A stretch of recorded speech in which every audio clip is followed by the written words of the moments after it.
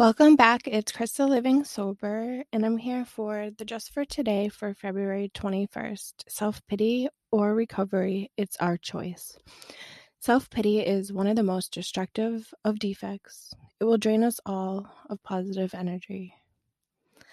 In active addiction, many of us use self-pity as our survival mechanism. We didn't believe there was an alternative to living in our disease, or perhaps we didn't want to believe. As long as we could feel sorry for ourselves and blame someone else for our troubles, we didn't have to accept the consequences of our actions. Believing ourselves powerless to change, we didn't have to accept the need for change. Using this survival mechanism kept us from entering recovery and led us closer day by day to self-destruction. Self-pity is a tool of our disease. We need to stop using it and learn instead to use the new tools we find in recovery.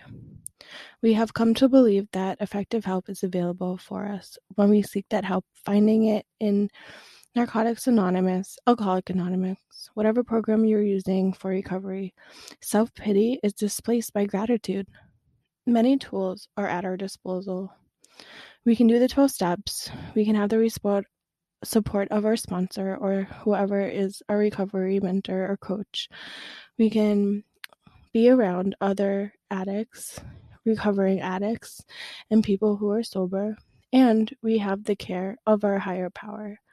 The availability of all these tools is more than enough reason to be grateful. We no longer live in isolation, without hope. We have certain help at hand for anything we may face. The surest way to become grateful is to take advantage of the help available to us in the NA program and to experience the improvement the program will bring in our lives. Just for today, I will be grateful for the hope Narcotics Anonymous has given me, and I will be grateful for the hope the journey of my whole entire recovery has given me. I will cultivate my recovery and stop cultivating self-pity. Self-pity is very, very dangerous, and when we get caught up in self-pity, it does lead to excuses, and it does lead us to blaming other people, and then we do self-destruct and we isolate and we make up all these types of different excuses that leave us trapped in our addictions, and it becomes really cunning. We get caught up in all these lies and excuses, and when we give up self-pity, when we're in early recovery, we can replace that self-pity with gratitude. We can be grateful each and every day for different things, for new things that arrive in our life. All these new blessings, all these new ways that help us stay sober, we can use to our advantage. And we no longer have to live in that isolation. We no longer have to live without that hope.